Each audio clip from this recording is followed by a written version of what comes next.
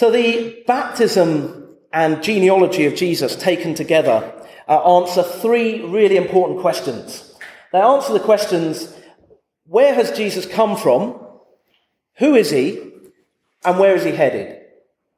Where's he come from? Who is he? And where's he headed? So picture the scene. John the Baptist is stood in the Jordan River, which isn't a very impressive river, by the way. It's a relatively narrow, muddy stretch of water. And there were hundreds, if not thousands of people coming to be baptized. And Luke portrays John the Baptist as the last in the line of great prophets that we read about in the Old Testament. He's kind of like a bridge between the Old Testament and the New Testament. A bridge between the age of promise and the age of fulfillment. And he comes onto the scene preaching a baptism of repentance for the forgiveness of sins. And the people are taking his warnings seriously. They've repented of national and individual sins, and they're coming en masse to be baptized. And there would, I think, have been a sense that from this point on, things would never be the same again. Something new was happening. Imagine something like that happening here in Springfield. Imagine if thousands of people repented of their sin and turned to God and went trooping off to Orion Lagoon to be baptized. It would cause quite a stir, wouldn't it? I'm pretty sure it would make the local, if not the national, headlines. You might say, well, that would never happen. But there have been occasions when things like that have happened. For example, in 1904, there was the Welsh Revival, where literally at least 100,000 people gave their lives to Jesus in a matter of months. Whole communities were radically changed and transformed. In certain areas, the crime rate plummeted. And of course, it did make the national headlines. And in Israel, there hadn't been such a national turning towards God for hundreds of years, not since the time of Ezra, and maybe not even then. This was a significant thing that was happening, and a very apt time for Jesus to begin his public ministry. So we're going to start by looking at where Jesus has come from. In other words, his genealogy. Now, if you're anything like me and you get to a genealogy in the Bible, you skip over it. You probably see it as a long list of incomprehensible names that you can't pronounce and almost certainly won't remember. And if you're asked to read one in church, you'd probably pull a sickie. But Jesus' genealogy isn't in the Bible to pad it out a bit. Ancestry was and still is really important to the Jews. Not least because God had made promises to Abraham and his family forever. So through wars, enslavement, exile, attempted genocide, the Jews had clung to their ancestry like a drowning man clinging to a life ring. Now, there's lots we could say about this genealogy, especially when we compare it to the one in Matthew's Gospel. But the key thing is that it links Jesus with Abraham and King David. And what that means is that Jesus is the fulfillment of the promises, the covenantal promises that God made to Abraham and David. So in Genesis 12, verse 3, God says this to Abraham: all peoples on earth will be blessed through you. All peoples on earth. As we saw a few weeks back, Jesus came not just for the Jews, but for everybody. Jesus came for the benefit of all humankind. And so Jesus is the fulfillment of God's promise to Abraham. Jesus is the blessing to all the peoples on earth. And then in 2 Samuel 7 verse 16, God says this to King David: your house and your kingdom will endure forever before me. Your throne will be established forever. Again, Jesus is the fulfillment of this promise. Jesus is a direct descendant of David, if you like, a king in the line of David, whose kingdom will endure forever. So Jesus' genealogy is important because it reminds us that Jesus is the fulfillment of God's promises, all the promises that we see throughout the Old Testament. So next we're going to look at what this passage can tell us about who Jesus is. But before doing that, it's worth noting that Jesus was praying at the point of his baptism. Verse 21 says, as he was praying. And Luke focuses a lot on Jesus' prayer life, especially at key moments. And what we see is that Jesus prayed alone, he prayed with other people, and he seemed to have a constant dialogue going between himself and God the Father. Jesus models the perfect prayer life. So that's what we should be aiming for. We're aiming for regular times of prayer when it's just us and God. We're, as well as praying with other people, but we're also aiming to have this kind of constant dialogue going between us and God throughout the day, and especially at key moments. Of course, that's much easier said than done. There are times when I remember to keep the dialogue going. I might find myself praying for someone randomly on the train, or I might ask God for help with something that I'm doing, silly things like trying to get the lawnmower started. Actually, when it comes to the lawnmower, it's normally a choice between prayer and physically assaulting it. So I'm praying more for my own patience than God will miraculously start my lawnmower. But then there's other occasions when something more serious happens. Like when Caleb tried to cut his finger off with a saw and rushed him to hospital. And it was only at the end of it all that I realised I didn't even pray whilst all that was going on. That's really bad. So it's not easy. But the more we get into the habit of praying at key moments throughout the day, the more naturally it will come, especially at those times when prayer is absolutely essential. So we get a little snapshot into Jesus' prayer life. So verse 21, and as he was praying, heaven was opened. And that phrase, heaven was opened, is often used in a kind of literature that, called apocalyptic. Now, the Gospels are not apocalyptic literature, but whenever we see that phrase, heaven was opened, it's kind of like it alerts the reader to the fact that something is about to be revealed. Verse 21 continues, heaven was opened, and the Holy Spirit descended on him in bodily form like a dove. And a voice came from heaven, you are my Son, whom I love. With you I am well pleased. And what's remarkable about this? Well, actually, there's lots that's remarkable about this, but the thing that we're going to focus on is that the three members of the Trinity are so clearly present in this passage. And as Christians, we believe that God is Trinity, one God, three persons, the Father, the Son, and the Holy Spirit. But there's nowhere in the Bible does it explicitly say God is Trinity. There's not some passage in the Bible that we can turn to explain the doctrine of the Trinity.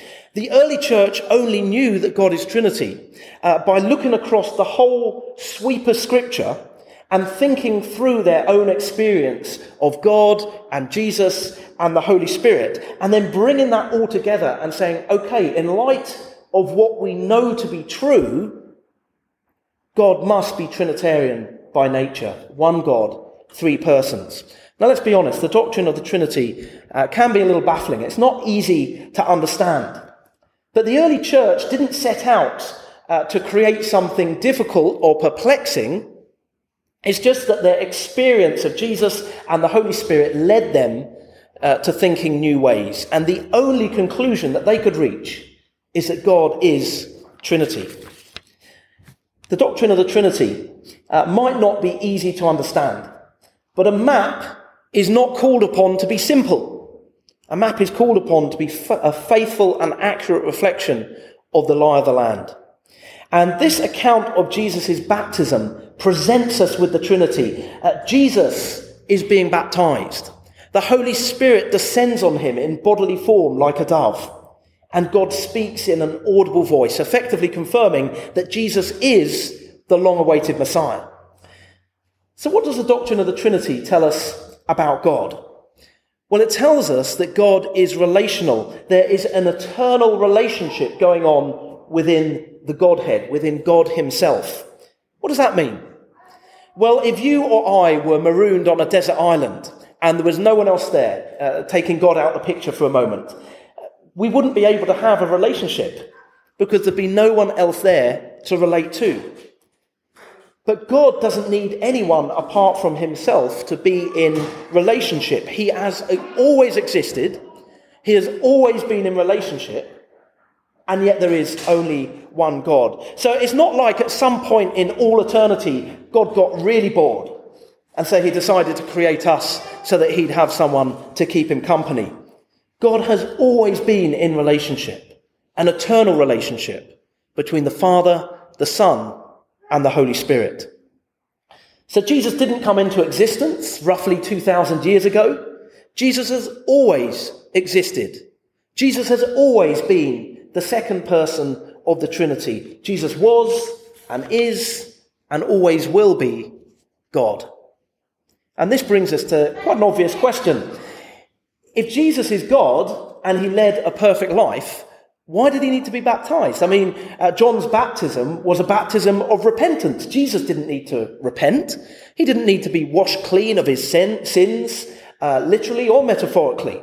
He never sinned, neither before or after his baptism. You and I can think of lots of things that we need to repent of on a daily, if not an hourly basis. Jesus had nothing to repent of. And we know that John the Baptist struggled with this. From the parallel account that we have in Matthew's Gospel, we know that John was reluctant to baptize Jesus. He thought Jesus ought to be baptizing him.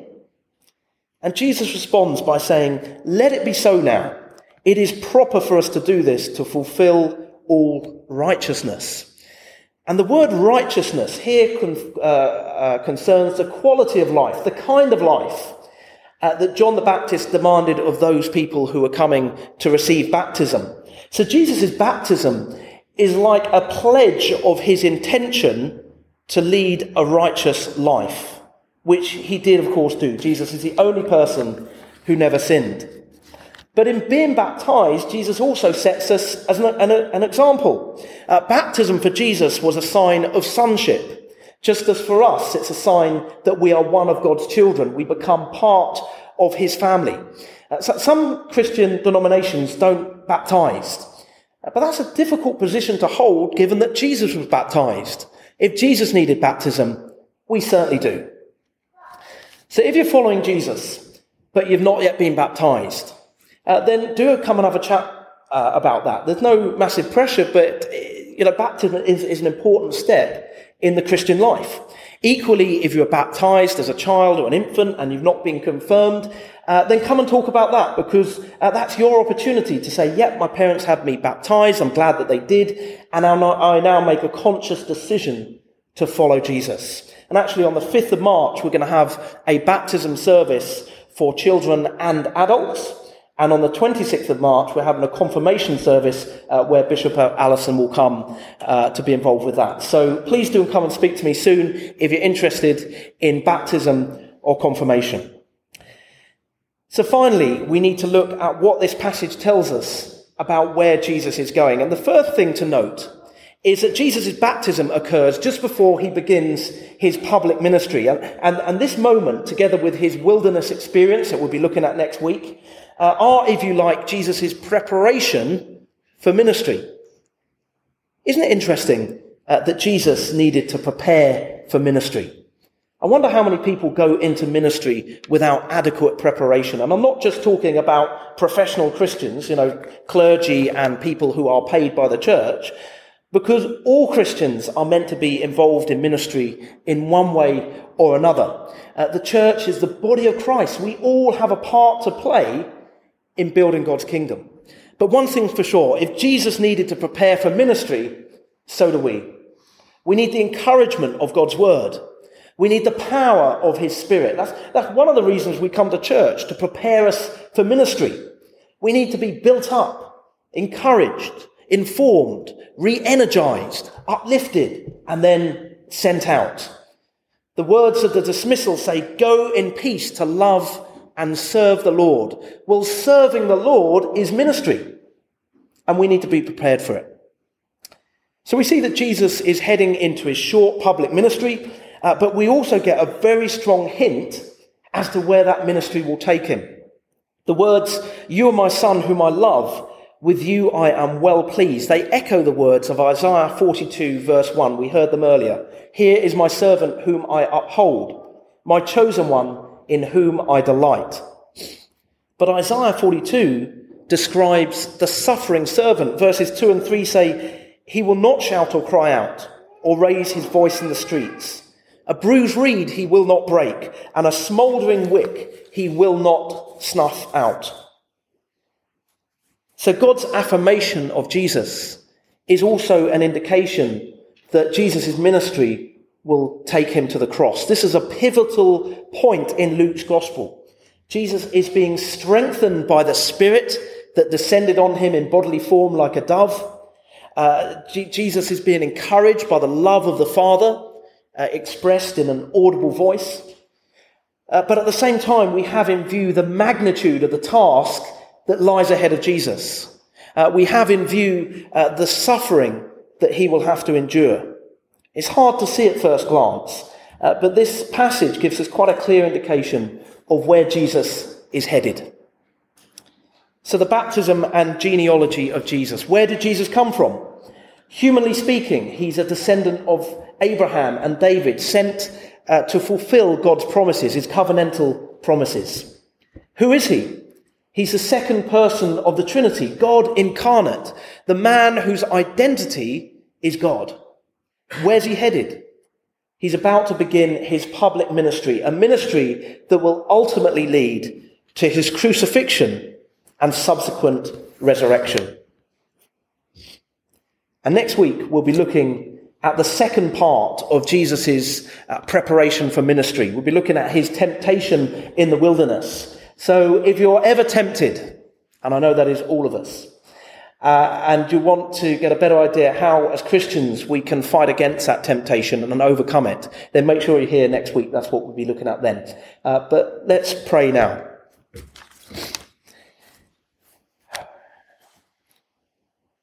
Heavenly Father, it's truly amazing to us that you, as powerful and in one sense incomprehensible as you are, stood in a muddy river in first century Palestine and were baptized by John the Baptist.